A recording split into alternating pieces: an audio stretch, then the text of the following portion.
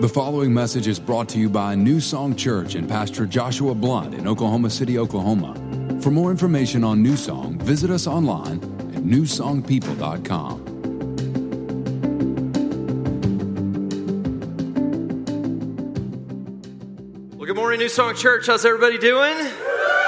Good to see you this morning. My name is Josh. If you're new to the church, I'm the pastor here at New Song Church. Before I get started today, I want to thank a special group of people today, and that is our parking lot crew. How many of you appreciate those guys standing out in the 20-degree weather, smiling and waving you in? Those guys are so awesome. So thank you, parking lot crew. If you're on that team and you're in here, thank you guys for all that you do. We love it.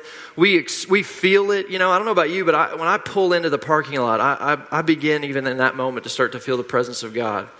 And they make a way. You know, they're not just out there holding those signs. They're praying over the people. They're learning your names. Those guys are awesome. So we're so grateful for them and for everybody who serves on our serving teams. Thank you so much.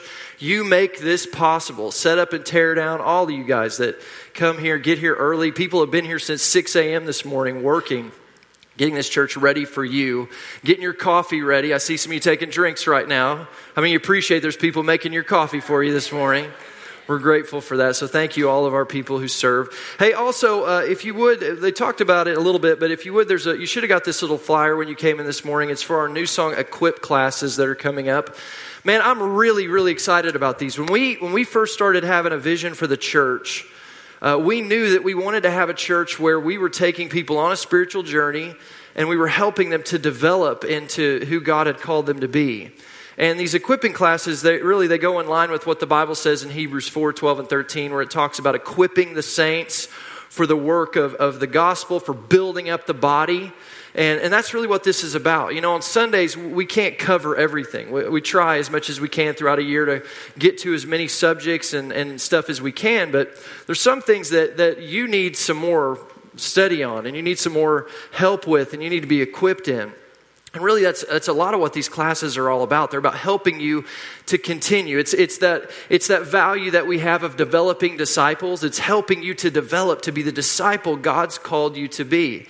And so these classes are going to take you a little bit deeper in some things, and even get specific with some areas that maybe you want to grow in and you want to develop in. We've got classes this semester on foundations, the core spiritual truths and application, freedom classes to learn how to get free and what God says about your freedom, faith-based parenting, about how to parent your children according to what the Word of God has to say, and building a godly marriage. And so we're going to be launching those in February. If you want more information, you can go to newsongpeople.com/equip. We've got childcare available for you, so we got babysitters for you, and we'll come together each week. I think it's on a Thursday night, right? Tuesday night, we'll have some corporate worship with our worship team, and then we'll break into these classes and talk about these specific subjects. So if you're wanting to continue to develop as a disciple, which you should be, if you're wanting to be equipped for raising your kids and for experiencing all that God has for you and building your godly marriage, if there's an area of your life where you feel like there's more to learn for you, and there should be, by the way, then I want to encourage you to go and to sign up and to register and ask the Lord, what class should I take? And just so you know, if you sign up for one and you're like, oh, I'm stuck between these two, these are going to be ongoing. So we're going to have semesters of these that keep happening. So if you don't catch it this time, you'll catch it the next time around. But I want to encourage you, make sure you do that. And then one last thing, we want to hear your testimonies. Over the last 21 days, man, we've been hearing all sorts of things that God is doing within the church as people are fasting and pursuing God and seeking God. I'm hearing all sorts of rumblings, little texts here and there, and things that God is doing in people's lives. And I want to invite you to share those with us. In fact, we've created on our 21-day devotional page, we've actually created a little section on there called testimonies, where you can submit a testimony. And you can do this on the app, you can do this on the website. But you can submit a testimony of what God has done for you. And here's what I want to challenge you with this. If God has done anything for you during this 21 days of prayer and fasting, I want you to share it. Because you never know. What we want to do is we want to pull these together so we can share them. Because what God has done, the breakthrough that He's brought to your life, we want to share it with the church. So your breakthrough, your personal breakthrough, could be something that builds the faith for somebody else to experience the breakthrough that God has for them. But they're not going to know it unless you share it. And so I'm not asking you to tell your whole story. In fact, don't tell your whole story, okay? We don't want a 5-page report on everything since, well, it began in Hebrews. And we don't need that. We just need, like for example, I was believing God for a financial breakthrough. And I got a raise at my job, and it happened during the 21 days. Or I'm closer to God than I've ever been before. Or I've been fear-free for 21 days. Or I haven't looked at pornography for 21 days. Like that's all we want. But I want to challenge every one of you this week to take a moment, take 5 minutes, and just share a testimony with us. And we're going to share some of these at our worship night coming up next weekend, which, by the way, you don't want to miss this. And let me just say that childcare is almost full. I think the only spots we have available now are 2s and 3s. So if you haven't registered yet, you better hurry up and get your 2 and 3-year-old registered. But also, if you haven't registered your other kids, get a babysitter. Make sure you get here. Do whatever you can to be here, because I believe it's going to be a powerful, powerful night of worship together. All right? All right, if you have your Bible, go to 1 Kings chapter 19. 1 Kings chapter 19, and I want to share with you something, and I want to set this up with this story. I was reading in 1 Kings 19 here, and I came across this verse I'm going to show in a minute, and it's really the basis for what this whole message was inspired by. So let me set this up for you, because the setup, the context of what is happening here is very important. This is a story about Elijah. Elijah, if you don't know, was a prophet of God, and he was an incredible man of God. In fact, in 1 Kings chapter 18, there's a story where Elijah has this kind of duel with these guys called the prophets of Baal. You may have heard this story. It's on Mount Carmel, and he challenges them to kind of see whose God is, the true God. And so these 850 prophets of Baal build an altar, and they begin to cry out to their God, Baal. And it goes as far as they're worshiping, and they're cutting themselves, and they're doing all this stuff, and nothing happens. And in fact, as this is going on, Elijah, there's like a point when he makes this little joke, like, maybe your God's going to the bathroom right now or something, He's just totally mocking them. Then he has them take his altar, and they pour water all over it, and they cover it to the point that there's a trench of water around it. And then he calls on God, and God immediately consumes his altar, the rocks, the fire, everything is completely consumed. It's an incredible act of God. And after this happens, the people are so amazed that they take these prophets captive. And then the Bible says that Elijah killed them all. 850 prophets of Baal. He kills them all, and you're going to see in a second, he kills them all with a sword. So that's Elijah, right? He's a man of God, but he's a man of the sword as well here. So but that's not the end of Elijah's story. In fact, there's another story where Elijah prays that it won't rain for 3.5 years, and guess what? It doesn't rain for 3.5 years. There's another story where Elijah outruns a horse and chariot for 20 miles.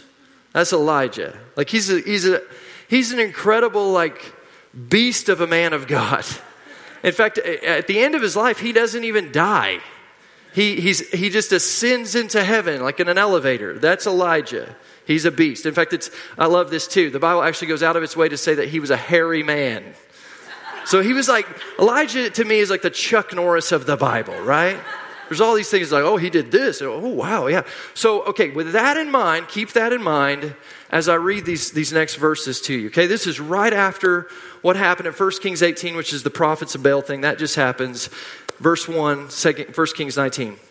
And Ahab told Jezebel all that Elijah had done, also how he had executed the prophets with the sword. So the king tells his wife what happens. Here's what she says.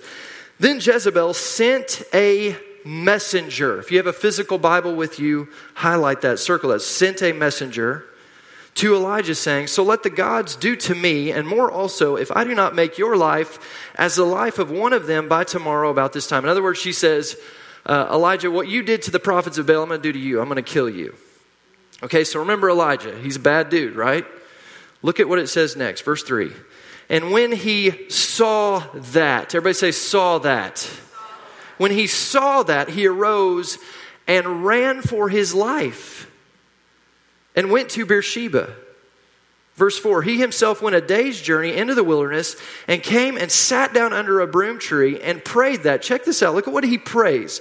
He prayed that he might die and said, "It is enough. Now, Lord, take my life, for I am no better than my fathers." Now, that's not exactly what you would expect out of this guy who the chapter before this, which sometimes the Bible and chapters can be a great distance, but this is not the case.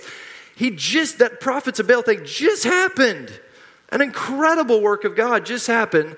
And now he gets a word from the queen and it sends him running.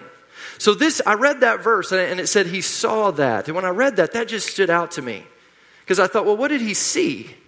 And I thought, well, maybe when she brought the message to him, the messenger brought a note to him, and he saw the note and read the note. But actually, if you study it out, the messenger, when it talks about this messenger, it's the same kind of messenger that God would send. And God never sent a note to anybody. He always comes and he speaks with a voice when he would speak. So the messenger just came speaking what Jezebel had said. So how did he saw that? How do you see what he saw? Well, if you study the word saw, here's what it means. It means he perceived. He had a vision and he gazed upon it. Here's what I want you to see. When the messenger brought the message, Elijah got a vision based on the message. He got a vision based on a message that he received. He perceived a vision. He gazed upon it, meaning he kept looking at it, kept thinking about it, kept coming back to it. And he was filled with terror, and it caused him to run 50 miles away to Beersheba. Running away from where God had him, running away from the purpose of God, the plan of God. He ran in fear because he got a vision. What he allowed into his mind gave him vision, and it led him. Let me say it like this. What he allowed into his thought life gave direction to his life. Now here's what I want you to see this morning, church. You have an enemy in this world named the devil, and he hates you, and he wants to steal, kill, and destroy your life. The Bible is clear about that. And one of the things he wants to do is he wants to send you running. So he sends you messengers. He sends you messages in the form of lies and half-truths and confusing things. And what he wants to do is he wants to plant these thoughts in your mind so that you begin to think about them and gaze upon them and keep coming back to them. And because of them, you get filled with fear. And because of the fear, you run away from the plan of God, from the call of God, from the purposes of God, from what God has for you because you're thinking the wrong kind of thoughts. Today, I want to talk to you about thinking like never before. Because I believe this, church, if we can think differently, you're going to live differently. If you can think like you've never thought before in 2019, you're going to live like you've never lived before. Your thought life is extremely, extremely important. In fact, the Bible says this in Proverbs 23, verse 7. It says, as a man thinks in his heart, look at this, so is he. Another translation says it like this, as you think in your heart, so you will become. So here's, if you're taking notes this morning, you're following along in the app this morning, here's the first fill in the blank. How I think affects how I live. How I think affects how I live. My thoughts control my life. Proverbs 4:23 says this, be careful how you think. Be careful how you think. Your life is shaped by your thoughts. Understand this morning. You and I are moving in the direction of our thoughts. You cannot do anything. You cannot move in any direction unless you think about it first. You just can't do it. If you're going to move in a direction, you have to be thinking along the lines of the direction that you're going to move. Elijah, when he allowed the wrong kind of thinking into his mind, when he allowed the wrong kind of thoughts to take root in his mind, it moved his life in a direction away from the purposes of God. And so often we do the same thing, church. We allow the enemy to plant these thoughts in our mind, and they grow. And they produce the wrong kind of fruit, and they move us in the wrong direction. How we think affects our lives. Now, let me break this down for you as best I can to help you understand kind of how you work and how your thinking works. Okay, first of all, you got to understand this. There's a difference between your brain and your mind. There's a difference between your brain and your mind. Okay, so this is how you work. This is what the Bible tells us. You are a triune being. That there are three parts to you. You are a spirit, you have a soul, and you live in a body. Okay, so the spirit part of you, that's the part of you that's connected to God. That's the part of you that's made alive in Jesus Christ. And you connect to God, who God is a spirit. We connect to God spirit to spirit. That's the real you. Then you have a soul. Your soul is made up of your mind, your will, and your emotions. Now notice your mind is in your soul. This is different than your brain, which is in your body. Okay, so what happens is your soul is what controls your feelings. It's where your emotions reside. It's the seat of your appetites. That's your soul. And your soul controls your mind, and then your mind controls your body. Okay, you tracking with me? So inside of you right now, there are 37 trillion cells. Say trillion with a T. Yeah, trillion with a T. Trillion cells, okay? When you get a thought, 37 trillion cells go into motion. They start moving. They start doing something. They move into action. And so what happens is the thoughts that you allow into your brain train your brain. And how you train your brain affects how you live your life. You guys following me this morning? Let me try to make this a little bit more simple for you. Okay, I got a picture here. This is your brain, all right? That's a brain. Okay, you remember in the 80s? You better remember those commercials. You had the frying pan and they'd say, "This is your brain." And then they'd drop an egg in it and they'd fry it. "This is your brain on drugs. Any questions?" And like 7-year-old Josh was going, "Dude, I am never doing drugs. Can we get back to DuckTales now," right? But this is actually your brain. This is not an egg, okay? That's your brain. Those darker areas, those are called neurons, all right? And so what happens is a neuron is a thought. It's a thought that gets planted in your brain. And when you get a thought, if it's a new thought, a neuron is formed in your brain. And if it's an existing thought, then you add to it. Kind of like, see how those little branches are kind of branching off? In fact, look at this next slide, guys. Go ahead and put that up there. You see, it looks kind of like a tree. Like there's a tree there, and there's this. And the idea is this: when you get a thought in your mind, it's literally occupying space. And there's a tree, a forest of thoughts that you're creating with what you're thinking. And thoughts that you keep coming back to and back to and back to are literally growing like a forest of trees within your mind. I think sometimes we think of like our thought life as being this kind of abstract thing that exists in some other dimension. You know, it's just kind of like, doesn't really exist. It's kind of an imaginary deal. But it's not true. Your thoughts literally occupy space within your brain. Like, that's fascinating to me. And so the idea is what you keep thinking of, what you keep coming back to is building your brain. And so what happens is if you fill up your mind with the wrong kind of thoughts, it's going to affect you, because what's going on in your brain affects every aspect of your life. It affects your health. In fact, this is fascinating. 75 doctors and scientists believe today that 75 to 98% of mental, physical, emotional, and behavioral illnesses today come from wrong thinking. Now, it's funny because we live in a world where we're real cautious with germs, right? Like we go in a weird bathroom and we're going to get out and we're going to take a bath in hand sanitizer. You get on a plane, and I remember we used to get on planes when Gus was a little baby. We took him on a flight one time, and I remember before we sat down, Sarah had this thing of like these wet wipes that kill 99.9% of bacteria, and we had to wipe down everything, and him and us and everybody walked by, we were wiping them down. And we teach our kids to cough and sneeze into their, because we're aware there's germs and there's things out there that can make us sick, that can affect our body. What we don't realize is there's thoughts that we allow into our mind that are a virus, that are germs, that are infecting our mind. And listen, it's affecting our body. It's affecting us not just on a mental level, but literally on a physical level. Like, this isn't figurative. This is literally taking place in our minds right now. Now, what's awesome to me as I was looking at this week is like science and medicine is learning all this now. God's known it all along, right? Because He created us. He knew how He made us. And that's why the Bible says stuff like this. Proverbs 4:23, your life is shaped by your thoughts, because God knows you're growing a tree of thoughts in your mind. And so He wants to help you with this. So we understand how I think affects how I live. So that being the case, we need to, here's the second little blank there, guard our minds. We got to put a guard on our mind. We got to watch it. We got to do what the first part of Proverbs 4:23 says, which it says, be careful how you think. Or another translation says, carefully guard your thoughts. So how do we do that?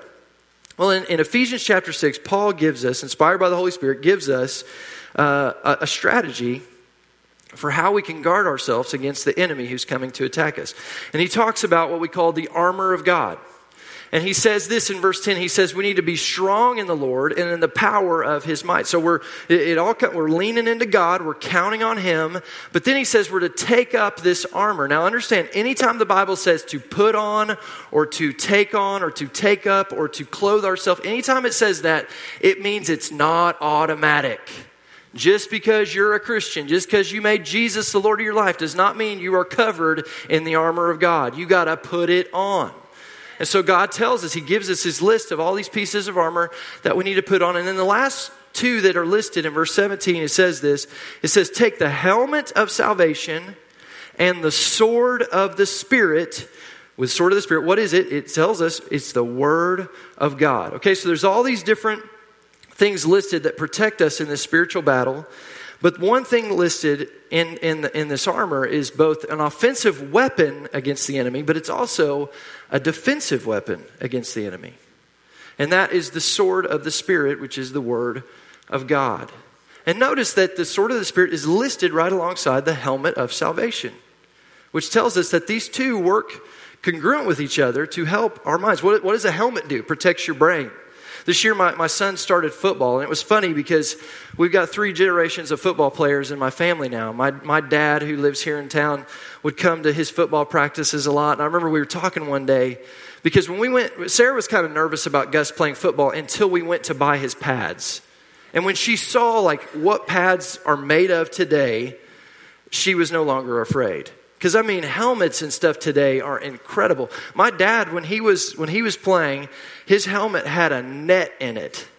And it had like a bar here and a bar here. That was his helmet. My helmet had foam in it. Anybody play in the 90s like me? I had a foam helmet. Nobody played football. Okay, cool. I thought we were in Oklahoma. I don't know why. Okay. Maybe I just played for a poor team. I don't know. But my helmet had foam in it. Gus's helmet has these pads and all sorts of, why do they do this now? Because they understand you got to protect the head. Why? Not just because it's pretty, but because the brain is in the head. And if the brain gets infected or affected, it affects everything. So the helmet of salvation and the sword of the Spirit are listed right beside each other here. And what's unique about the sword of the Spirit is it's both an offensive weapon, and it's the only offensive weapon listed in the armor of God, but it's also a defensive weapon. And not a lot of people talk about this side of it. But, if you're in a battle and I'm in a sword fight with somebody, I don't just want a shield and a bunch of armor to protect me. It's also nice to have a sword to protect me and also to be able to counter with. And that's part of what the sword is designed to do. So let's talk about the sword of the Spirit as an offensive and defensive weapon to help us to guard our thinking. First of all, let's talk about it as a defensive weapon. How does the sword of the Spirit, the Word of God, become a defensive weapon to help us to guard our minds? Here's what we got to do. You got to read and study the Word. When you read and study the Word, it becomes a defensive weapon that helps you to protect yourself against the wrong kind of thinking. Now, in Ezekiel chapter 32, the Bible tells us that the devil has a sword. Ezekiel 32 verse 11 says this. It says, the sword of the king of Babylon shall come upon thee. Now, it talks about the king of Babylon. It's not just talking about the literal king of Babylon. It's actually a picture of Satan and how he attacks. In fact, that word king of Babylon means he's the king of confusion. He's the Molech Babel is what king of Babylon means. He's the king of confusion. And that's what the devil wants to do. He wants to come at you with a sword of confusion.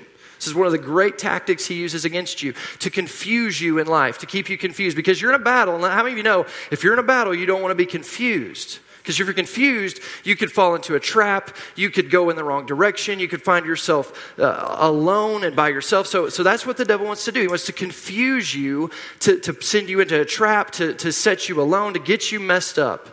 And so he comes at you to try to confuse you. He wants to confuse you about who you are, your identity in Christ. He wants to confuse you about who God is, what God's purposes are for your life. He wants to confuse you with counterfeits. He wants to put false versions of godly things out there, confuse you about sex, confuse you about money. He wants to confuse you. He wants to confuse you about your purpose, about the call of God on your life. He wants to confuse you so that you get so confused about God that you begin to resent God, even get angry at God, and turn away from God.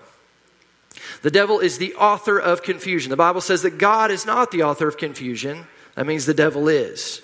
So he's the author of confusion. He's the king of confusion. He has a weapon of confusion that he comes at you with. And the purpose of the sword of the Spirit as a defensive weapon is to help you deal with the confusion that can be caused by the lies of the enemy. So how does this work? Look at this with me. Hebrews 4, verse 12 talks about the sword, the word of God. It likens it again to a sword. Look at this with me. For the word of God is living and powerful and sharper than any two-edged sword. Everybody say sword.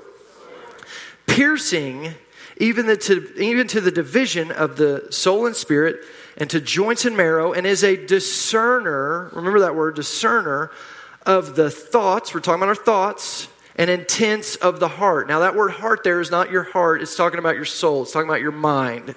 It's the seat of your appetites, it's your will, your emotions, that part of you. So the sword of the Spirit is a discerner. Actually, what discerner means, it means it's a judge. That word literally means judge. So here's what the sword of the Spirit, the Word of God, allows you to do. It helps you to judge the thoughts that are coming against your mind. Helps you to judge them, to look at them and judge them based on what the Word of God has to say. This goes in line with what 2 Corinthians 10 verse 5 says. It says we're to cast down arguments and every high thing that exalts itself against the knowledge of God. How do you get knowledge of God? You get it from the Word of God. You get it from relationship with God. We're about helping people know God here at New Song Church, right?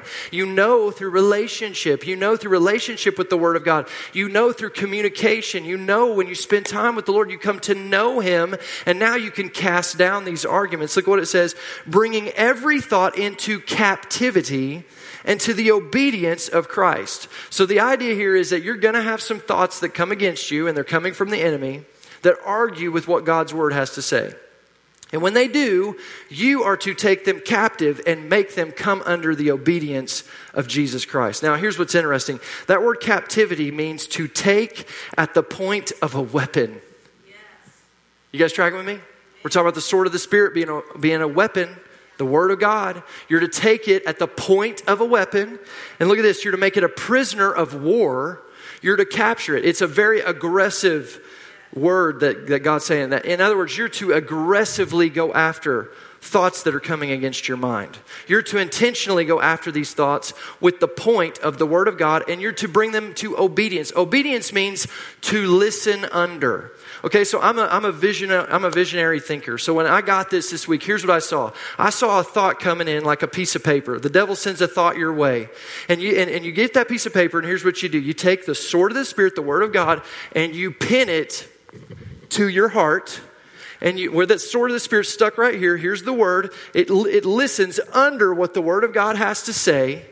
And if it lines up with what God's Word has to say, it can stay. But if it doesn't, it has to go.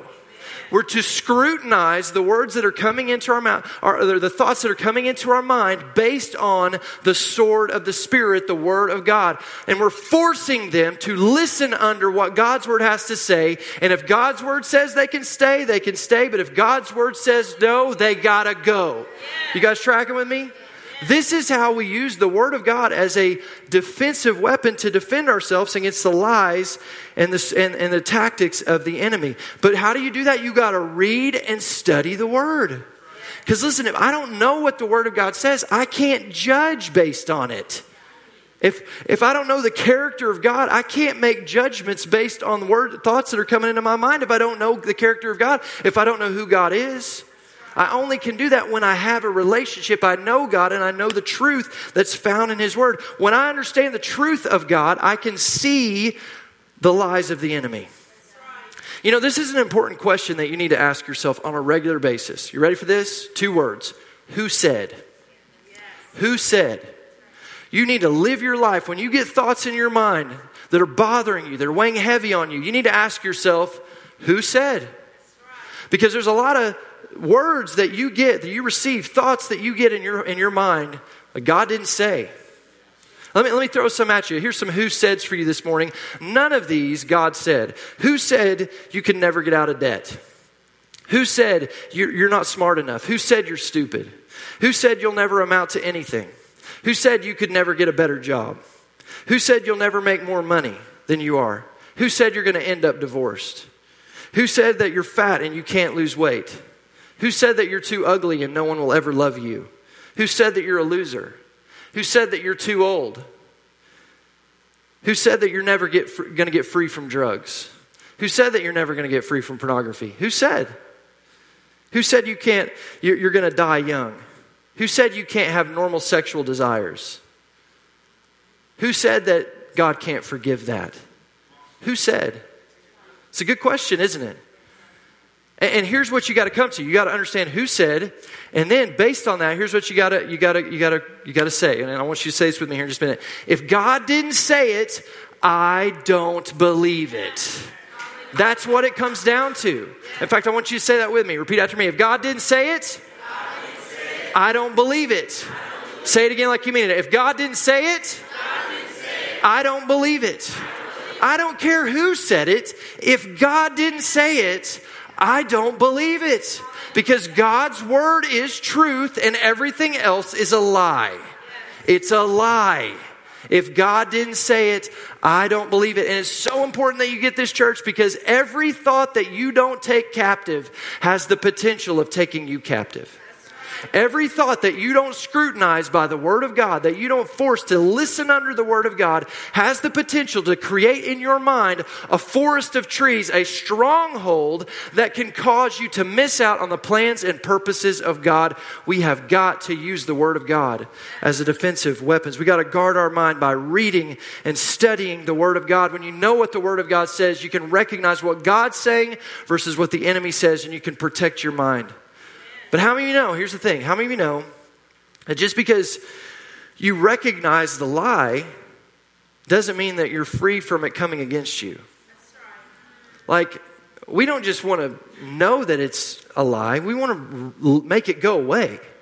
We want to send it packing in the other direction. So how do we do that? Well, that's where the offensive side of the sword of the Spirit, the Word of God, comes into play. How does the Word of God become an offensive weapon in your life against your thought life, against the thoughts that are coming to your mind? Here's how you do it. You got to speak the Word.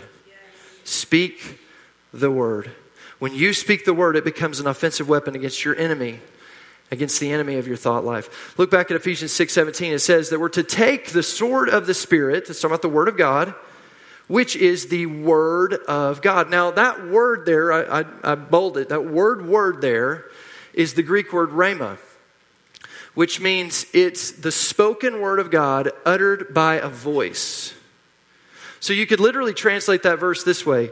We're to take up the sword of the Spirit, which is the spoken word of God uttered by our voice. You got to speak the Word of God.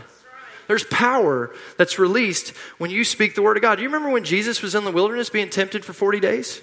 The enemy comes against him with temptations. What's a temptation? It's a mind battle. It's a thought that he's putting in the mind of Jesus to try to push him in the wrong direction, to keep him from the plans and purposes that God has for his life. How does Jesus counteract every effort that Satan brings against him? What does he do? He speaks. But he doesn't just speak, he quotes Scripture. He speaks the Word of God. He says, it is written, it is written, it is written. He uses the Word of God as an offensive weapon to run the devil off in his life. And listen, if it was good enough for our Savior, it's got to be good enough for us. You got to get the Word of God in your mouth. The Word of God works as a weapon in our life when it's spoken. The Word of God works as a weapon, an offensive weapon in your life when it's spoken. Now, go back to Hebrews 4:12. We read this earlier, but I want to show you another part of this. We talked about how the Word of God, the Bible, is living and powerful. The Bible's not just any other book. It's not just a history book. It's a living, powerful book. It's sharper than any two-edged sword. Now, those words, two-edged sword, I've talked about this before, but for those of you who are new, two-edged sword means actually this. The Greek for that is it's a two-mouthed sword. So the first mouth or the first blade of that sword is the mouth of God who spoke it. God spoke the word of God into existence. He's the one that inspired the word of God. He spoke it into existence. So his word is the first mouth of that sword. The second mouth is your mouth when you speak it. When you speak the word of God, you put the second edge on the blade of the sword of the Spirit. It becomes a double-edged sword or two-edged sword in your life that is a powerful weapon that can do incredible damage to the work of darkness and run the enemy out of your mind. But listen, you got to take it up. You got to pick it up. It doesn't work unless you pick it up. God's given us this incredible weapon that can work in our life, but you got to be willing to use it. Can I get some keyboards up here with me this morning? I'm going to close this sucker out. If you want to live like never before in 2019, you got to think like never before. And if you're going to think like never before, you got to get in the Word like never before. And not just, I'm not talking about just reading the Bible. I'm talking about reading and thinking, meditating, and speaking what the Word of God has to say. You have the power through the Word of God to literally rewire your mind. In fact, I read this week. I want to read this to you. This is some secular scientific stuff that's out there about how your brain works. Check this out. It says, through neuroplasticity, we have the power to wire beliefs, habits, and mindsets into our mind. We also have the ability to wire out toxic thinking, toxic habits, and past traumas. That's amazing. You can reprogram your mind. And you can wire things into your thinking, and you can unwire things out of your thinking. Even past traumas, things that were done to you as a child, or horrible, horrific things that have come against you in your life, you can get that stuff out of your mind. Be released from it. It says this, your non-conscious is what is running you and your outlook on life. To get ideas into your non-conscious, it takes daily repetition. Everybody say daily repetition. If you're wanting to change a thinking pattern, you cannot simply think it once or even for 5 days and have it stick. So in other words, it doesn't happen just a few times. You must think, focus, and act upon it every day. It was interesting as I was reading that. I thought think is thinking about the Word of God, thinking about what it has to say. Acting upon it is speaking it, focusing on it, meditating on it, getting inside of it. You're reading it, you're meditating and thinking about what the Word of God has to say. You're speaking it out of your mind. You do that every day. It says for at least 2 months. In fact, I went on to read that it said that if you'll spend 7 minutes a day with intentional thought, that in 40 days you can rewire your mind in a particular mindset. Now think about this. This is why the Bible talks so much about guarding your mind. Because it only takes 7 minutes a day every day for 40 days, and you can change a thought pattern. This is why we need to be careful. What are we listening to? What are we watching? What kind of relationships we're sitting under and allowing to speak into our life? We got to guard our hearts, our minds from that stuff. But the idea is this. This is how God made you. He made this for your good. He made this so that you could protect your mind. You could wire the right things in so you could live in the freedom He's called you to live in. But so often we don't pick up the Word like we should. We're not intentional, and so we miss out on the freedom that God wants us to have mentally in our life. God wants you to have freedom. Listen, understand this. The cross of Jesus Christ was not just for your spiritual freedom. Jesus through the cross touches you in spirit, soul, and body. Every aspect of your life, the cross touches. God doesn't want to just free your spirit. He wants to free you physically. He wants to bring healing into your life. That's why the Bible talks about it so much. But He also wants to free you mentally. Some of you have mental sickness that God wants to free you from. One of my favorite verses in the Bible, I want to read you, but for a while, there was a season of my life where I was a very immoral person. And I looked at and thought about some things that caused me to have a stronghold in my mind that even when I decided to stop that, I was still struggling because I had created this forest of trees of thoughts and stuff that I had meditated on for so long. And I remember in the middle of that, feeling like it was such a hard fight. And I remember one day walking around my neighborhood and praying and just feeling like, Lord, I'm so sorry. I wish I would have known. I wish I would have never done this to begin with. If I would have known, I would have never done it. But I just felt like at that time in my life, I just felt like, I guess this is just my cross. This is what I got to bear the rest of my life. I'm going to have to fight the rest of my life, but I'm going to do it. I'm just going to go for it. I want you to know today that that's not gospel. That's not good news. Does that sound like good news to you? So I'm reading one day and I come across this verse. This is one of my favorite verses in the Bible, Hebrews 9, verse 14. It says this, just think how much more the blood of Christ, the blood of Jesus, talking about the work of the cross, will purify our consciences. That's your thoughts, that's your mind, that's your memories. That's what it's talking about. It can purify that from sinful deeds so that we can worship the living God. Listen, God wants you to be able to worship Him in spirit and in truth with freedom. Not worshiping Him thinking, oh man, I shouldn't have done that yesterday. That was so stupid, or I shouldn't have. No, God doesn't want that. He wants freedom. He wants you to worship Him with freedom. For by the power of the eternal Spirit, look at this, Christ offered Himself to God as a perfect sacrifice. Everybody say a perfect sacrifice. A perfect sacrifice for our sins. Listen, my church, the work of the blood of Jesus Christ is a perfect sacrifice for you. And it has the power in your life to cleanse your mind and brain from sin and erase the memories that it created in you.